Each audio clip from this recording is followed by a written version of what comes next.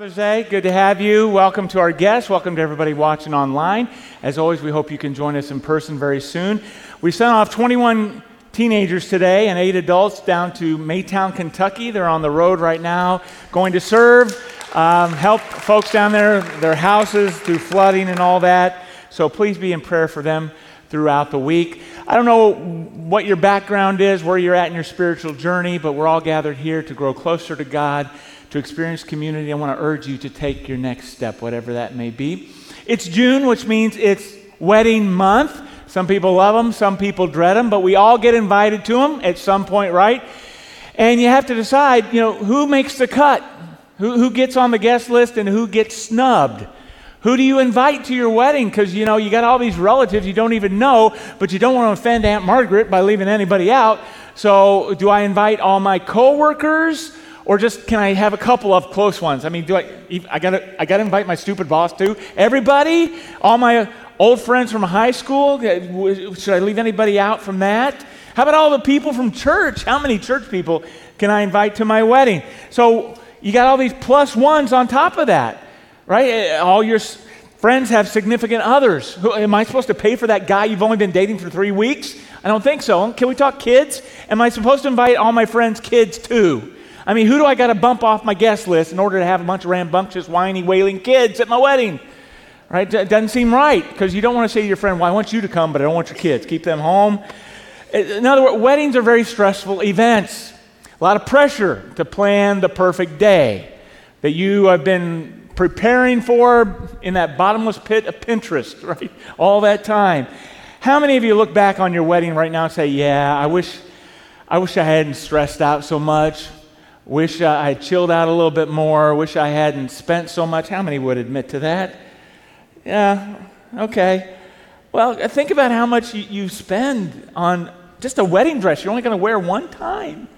Think about all the money that you spent for photos that you're probably never going to look at again the rest of your lives. I mean, just to buy invitations today, the average is $500. Folks, that's about how much Penny and I spent on our entire wedding. We were young. We didn't have any money. So we bought a minimal number of flowers. She got a dress. We had a nice cake. We had some sparkling grape juice. No meal, no band, no DJ. We hopped in our Chevette and drove down to Gatlinburg and ate at Burger King for our honeymoon, all right? Guess what? We've been married 37 years now, and we're doing just fine. So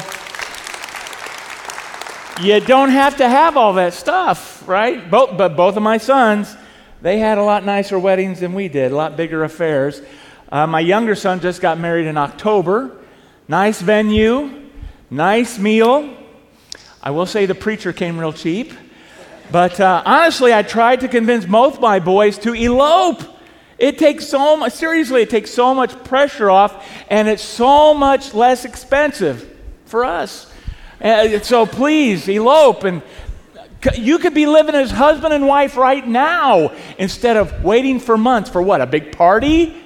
And the guys were completely on board with it. Their brides-to-be weren't having it. So the truth is, all these guests that you invite, they really don't care about having a big wedding and a fancy reception. They just want to get it over with, have a nice meal, dance to some crummy music, and keep the alcohol flowing, right? I mean, which makes it more expensive too, and more dangerous when you have an open bar. I mean, let's get the cousins all liquored up and see what happens. Not a good idea. So fortunately, neither of our sons wanted to have alcohol at their weddings, which was good because I didn't want to pay for it anyway. But let's talk about that as we continue in the Gospel of John today. Did you invite Jesus to your wedding? Well, that's a pretty good idea, don't you think? Well, there was a couple back then who did invite him, and he brought his plus 6 new disciples with him. So they all came to the wedding together, and that was a big deal for these disciples because they get to go to a big wedding banquet, and all they're used to is hanging around with John the Baptist, the guy who ate bugs and honey. So this was awesome for them to go over to Cana, which was close to Jesus' hometown. Whose wedding it was, how Jesus got on the guest list, we don't know. But since it was so close to home, it's possible that maybe his mother Mary was a close family friend, and that's why she's there getting involved in the whole thing. And you might wonder, okay, well, Mary's there, but where's Joseph? Where's her husband? Right, it's Father's Day. Where's Dad at the wedding? Sad to say, probably at this point he had already died. Or it's possible Joseph's typical man, doesn't want to go to a wedding, so he has to stay home and, take care of the dog. Or, hey, I got a big lumber delivery coming to the carpenter shop. Sorry, I can't make it. We don't know, but Joseph's not on the scene anymore at this wedding. And weddings are a big deal now, but they were a big deal back then too. They would go on for a week sometimes, and it was the host's responsibility to make sure the food and the drinks kept coming. It would be a very embarrassing social disaster to run out of wine at a wedding, which, at any wedding, things go wrong. Isn't it true that typically they rarely go off without a hitch, which is why we love watching those America's Funniest Videos or YouTube clips where the weddings go off the rails. Something happens where, the weather's terrible or the rings go missing or, the groom passes out or the bride has a wardrobe malfunction. The flower girl freaks out. The preacher's puking.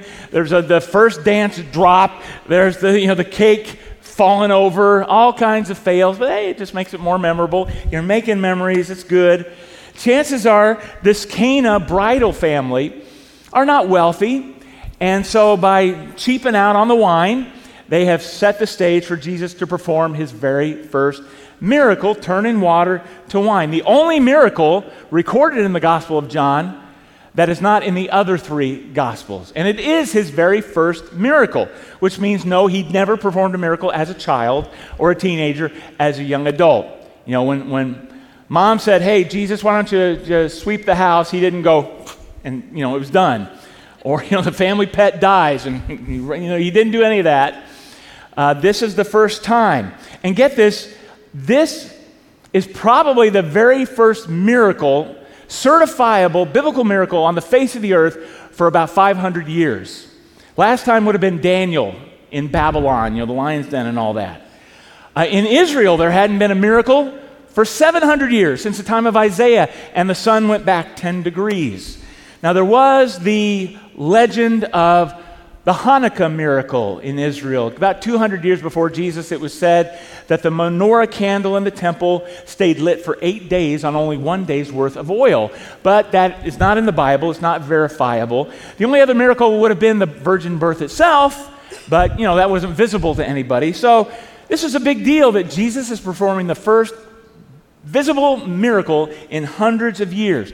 We've already seen in John his identity revealed as God in the flesh, the Word of God, the Word. We've seen his mission revealed as the Messiah and the Lamb of God. Now we're going to see his glory revealed as a miracle worker. It's a sign to give cause for belief. In fact, for the next several chapters in John, Jesus will perform these signs, which causes all kinds of misunderstanding. People get upset because they're forced to have to choose who they think Jesus is. And guys, that is the most important question of all, is who is Jesus? And how you decide on that determines everything about your life, your worldview and the world you're going to view after this world. His credentials leave no room for riding the fence. You got to decide, either he is the Lord of glory and he is worthy of my wholehearted, flat out, full-blown, all-in discipleship and obedience, or he's just another mere man and a footnote in ancient history that I'm free to ignore. It's one or the other. Well, these signs are significant. This is what a sign is supposed to be. It signals something. It signals his divinity and his claim over every part of our lives. He did these signs so that we would believe. And that's our big idea. Believe in Jesus because of his glorious signs. So when the wine runs out, that's when his mother gets involved. And she tells him to do something about it. And he calls her woman, which today gets under a lot of people's skin because you don't call your mom or your wife or anyone woman, right? I don't know when it got so cool to call everybody man, hey man, but you don't say, hey woman, you don't just do that, all right? So what's going on here calling her woman? Well, by the way, guys, you might want to claim this as your life verse. you might be tempted to use John 2:4. Woman, what do I have to do with this? Like, mom says, make your bed. Woman, what do I have to do with this? Hey, it's in the Bible. Or, honey, would you fix the cabinet? Woman, what does that have to do with me? You're tempted to don't do that. Don't make that your life verse that you quote all the time. Actually, I think it could be a little bit of an endearing term. Like it's all in the tone of voice, isn't it? Woman. So I don't think it's as harsh and condescending as we might be reading into it. It actually might be a bit of a gentle rebuke, because what business was it of Mary's or of Jesus to get involved in this? I mean, what's he going to do about it? The only thing he can do is perform a miracle, which maybe that's what his mother's trying to get him to do. Because let's face it, she had never seen him perform a miracle before, but she knew who he was, and she knew he could do it. So she's like, son, this is your chance. This could be your big public reveal. Let's see something big, which moms like to do. They kind of prod their kids. Honey, go ahead. Show the people what you can do. Show them how talented you are. Everybody watch this. Right? And he's like, Mom, come on. It's not time for that yet. I'm not ready for that. Mom, kind of back off. Stay in your lane. Let me deal with my Father's will. But who can blame her? Again, for 30 years, she's been living with this kind of knowledge that this is a miracle baby. This is the Son of God. And she knew it was a virgin birth, but she's been living under this cloud that everybody didn't think she was a virgin.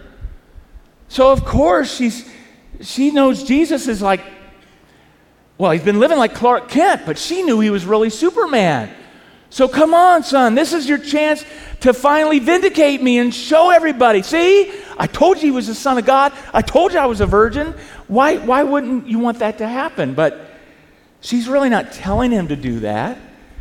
She lets him do what he wants, and she accepts his gentle rebuke, and instead goes to the servants just in case and says, well, whatever he wants to do, you do that. And that would probably be a better life verse for you. Do whatever it is he tells you. I like that. Some of you are old enough to remember back in the days of the famous actor and director Orson Welles. Do you remember toward the end of his life, he started doing those wine commercials for Paul Masson? Do you remember that? Really, you can still watch those on YouTube, and you can watch the outtakes of him recording his lines while he was drunk. He got into the wine while he was doing the commercial, and they're pretty fun. In fact, these were some of the very first viral videos passed along on VHS ever. But his line was, "We will sell no wine before it's time." Well, he was drinking it before it was time, but he wouldn't sell it before it was time. But that's Jesus saying, I will do no miracles before it's time. This isn't the time. The Lord has his own timetable. We get impatient with him. We try to force him to do stuff. We try to rush him into things. I want God to do something for me right now, but come on, God's got his timetable. Sometimes he'll say no. Sometimes he'll just say not yet, not the right time. Mary had good intentions, but her other sons did not. Jesus had half-brothers, and later on we're going to see them trying to force him into doing something spectacular, to prove that he's really the Son of God. Okay, brother, we've heard this all our lives, but you've never shown us anything. So later they try to get him to go to this big Jewish feast and do something spectacular to show off. In John 7, they said, if you do these things, show yourself to the world, for not even his brothers believed in him. Jesus said to them, my time has not yet come. Why? Because if he went to Jerusalem like they wanted, there were people there wanting to kill him. And it would have been too soon. So later he does show up, causes some controversy, goes into the temple, gets in trouble. But John 8 says no one arrested him because his hour had not yet come. Well, Jesus doesn't want the spotlight at this point, but he goes ahead and accommodates his mother's request because, after all, it's his mom. So he turns the water into wine, but he doesn't do it in a public way. Not with a lot of fanfare. He kind of does it secretly in private. Only the master of ceremonies, the kind of the wedding coordinator, and his servants know about it. And only Mary and his other disciples know about it. And that's the way he wanted it. This was for their benefit, to confirm and reinforce their fresh new faith. And again, this will be the first time Mary's ever seen her son do anything like this. And by the way, as he's doing this miracle of turning water to wine, there's these huge 6 stone jars full of water. This would have been like 120 to 180 gallons of fine wine. I mean, whoa, talk about my cup overflows. That's a lot of wine. What kind was it? Don't know. White, red, a Cabernet, a Chardonnay, a Merlot, doesn't say, but it was unique, one of a kind. It was the best ever. Remember when God provided bread for the Jews in the wilderness? It was called manna, bread from heaven. Well, this is wine from heaven. This is liquid manna. This is primo stuff, the best, and very expensive if you think about it. I mean, that many stone jars, that would be like 900 bottles of wine today. And how much does wine go for? I don't know, 15, 20 bucks a bottle? Now you're talking about, and this isn't like the cheap stuff either. This isn't like something that comes out of a jug or a box or something you find on the shelves at Walmart or that old Boone's Farm stuff. This is superior quality wine. So this is like minimum $20,000 wedding gift. Jesus is very generous. And you think about all these rare historic bottles of wine that go for hundreds of thousands of dollars at an auction. Imagine if there was still just one bottle of Jesus wine around today. How much would that go for? Right? And they would say, well, this is a fine wine. What year is it? 30? This is really old. Excellent stuff. But this presents a bit of a problem to think that Jesus not only went to a party where there was wine, but so much of it, and he's the one supplying it. I mean, would he do that?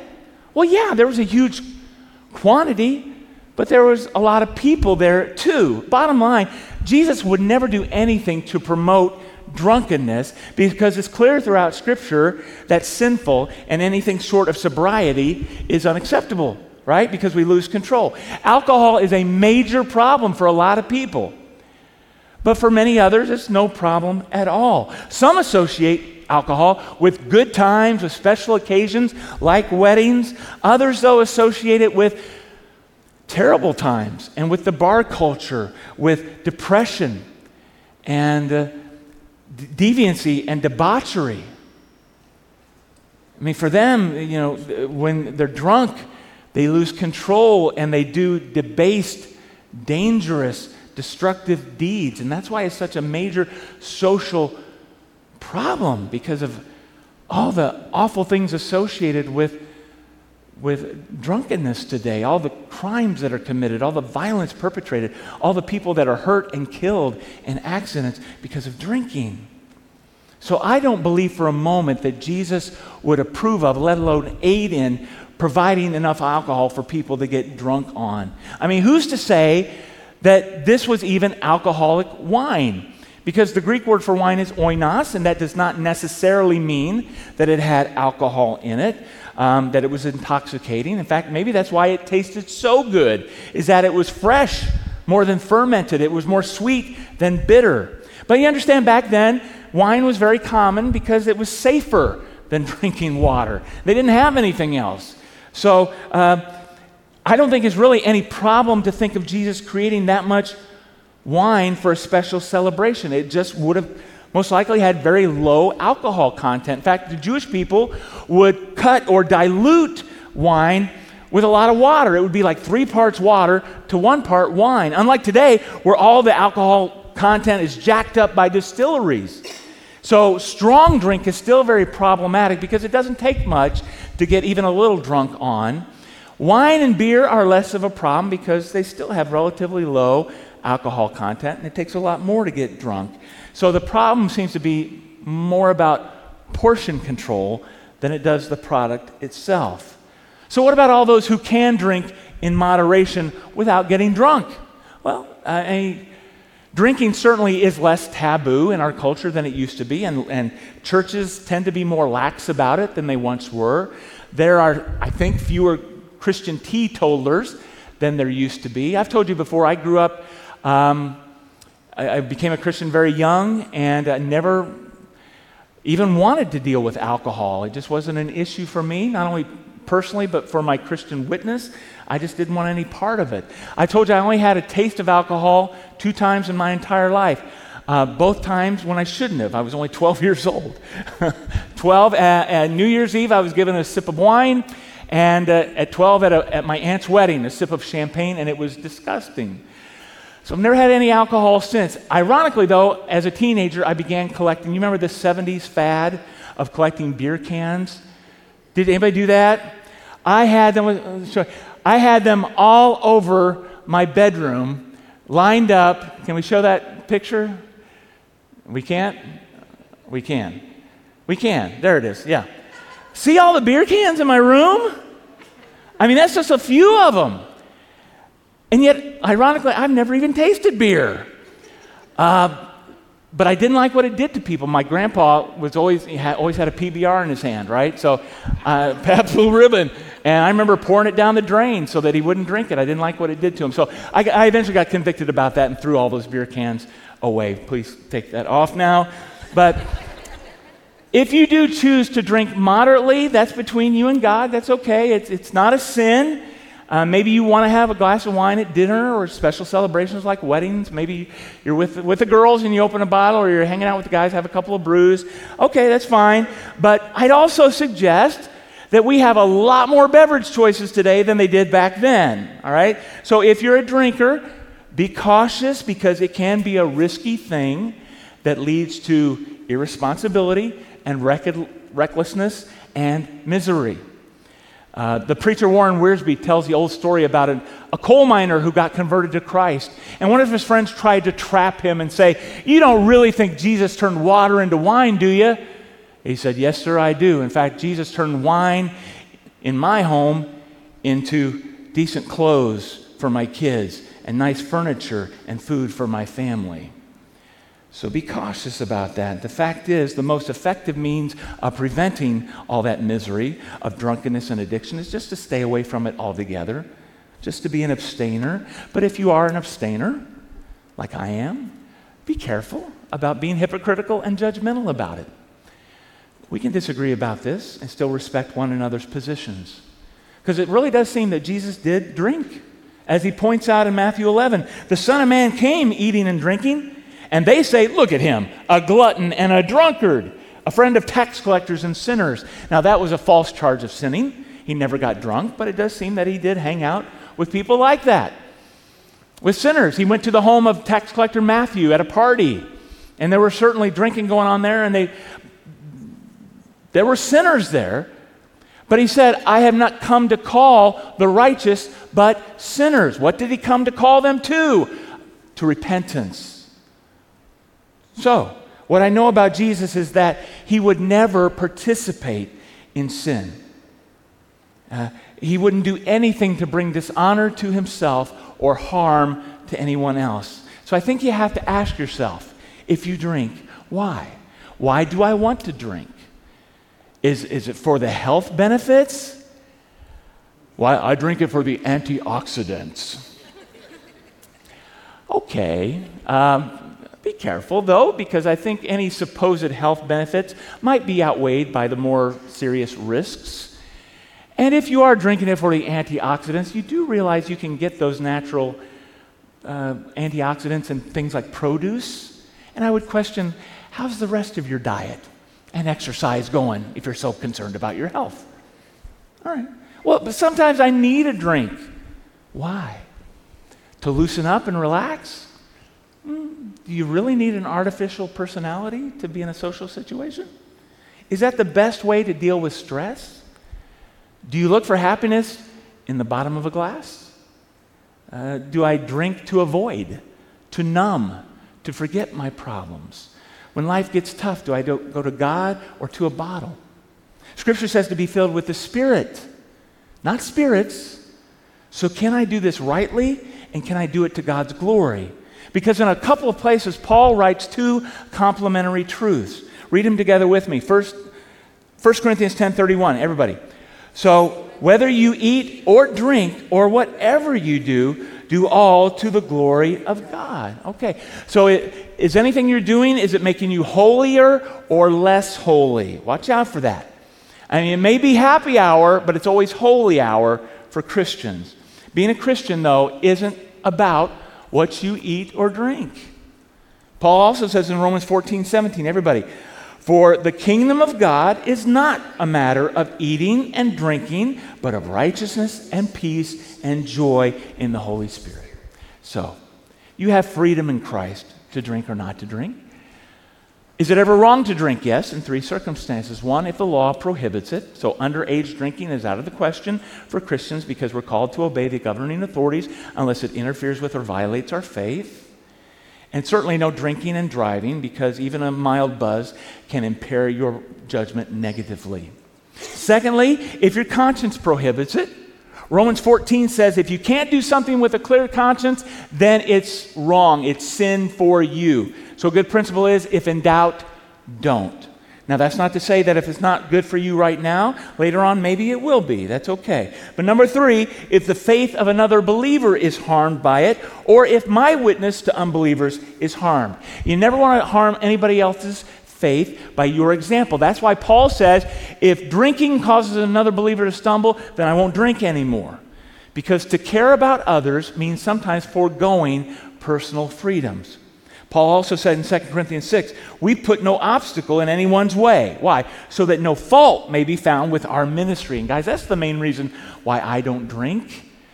I don't want anybody to think less of me. I don't want my ministry to be discredited by somebody watching me drink.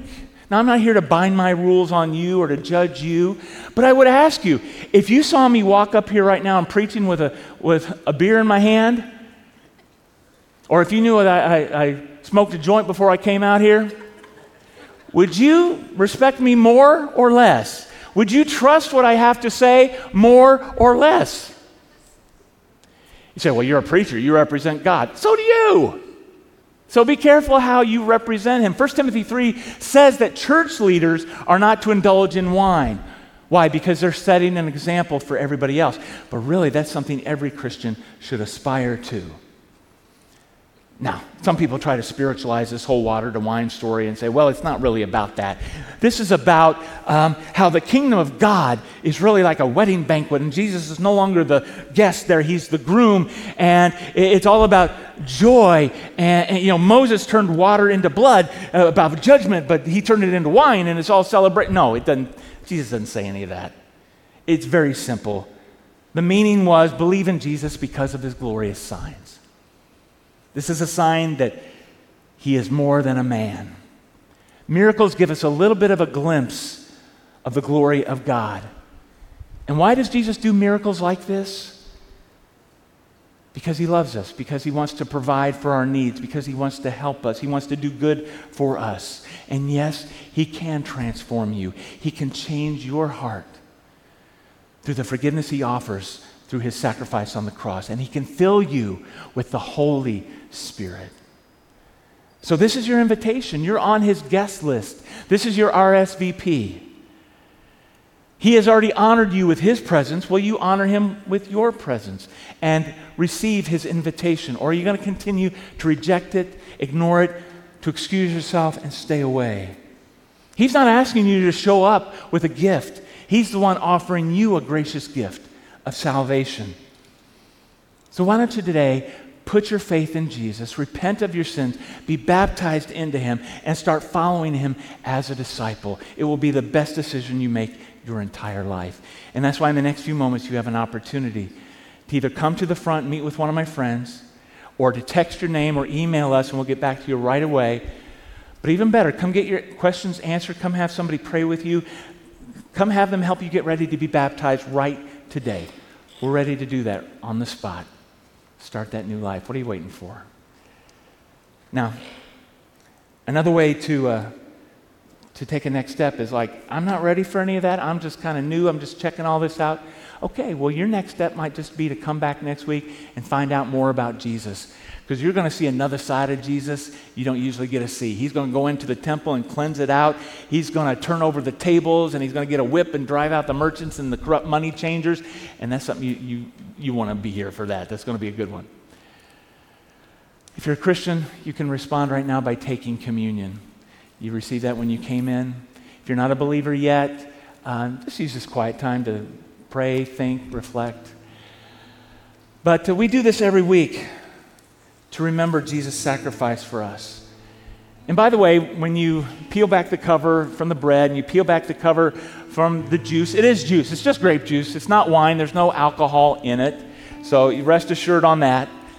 Because we really don't know what was at the Last Supper. Jesus said, drink from this fruit of the vine. He doesn't call it wine, it's just fruit of the vine. So in the 1800s, when a lot of Christians were beginning to turn away from alcohol, they were faced with a bit of a dilemma. What do we do about communion? Because they didn't have any refrigeration back then. So grape juice didn't stay fresh very long. It fermented. So those who didn't want to use alcohol were kind of forced just to go without. Most churches don't take communion every week anyway. It's fairly rare, but we do it every week. So what do? Well, that's when along came Dr. Thomas B. Welch, who was formerly a preacher and a staunch opponent of alcohol. And if you've ever drank Welch's grape juice or Welch's jellies or gummy snacks, you can thank Dr. Welch for that. The guy who was determined to provide non-alcoholic juice for communion. And in 1869, he perfected juice pasteurization, and that's why you can drink all the fresh juices that are around today. So as you eat and as you drink, we remember that Jesus told his disciples, I tell you that from now on, I will not drink of the fruit of the vine until the kingdom of God comes. Not now, but at the right time. Until then, we'll continue to share in the Lord's Supper every Sunday, proclaiming his death and what it means. Let's pray together. Father, we first want to lift up all the teenagers and adults who are heading down to Kentucky right now, that you would bless them with safe travel, protect them from any evil and harm, God, that it will be a good, productive week, getting a lot of work done to bless the community, and even more, God, that it will grow them, that they will develop a stronger faith and commitment to you through their service. Lord, we want to thank you for inviting us here today, for showing us a glimpse of glory, giving us good reasons to believe so we don't have to rely on blind faith. And Lord, we want to invite you into every part of our lives, and we want to be able to glorify you in everything we do. So help us always be a good witness, that we'd always have self-control and have sobriety. I want to pray for those who are struggling with alcohol and any other substance, Lord, that they would find freedom from addiction, that they get it under your control. And Lord, we know that you have a time for everything, so help us to be patient as we wait on you to do your work and to show your glory. But Lord, there are people right now, here today, who shouldn't wait another minute to receive you. Don't let them delay another day, but accept Christ as Savior, in whose name we pray. Amen. So if that's your decision, or you have anything else you'd like to pray or talk about, come down right now or stay right where you are and share in communion.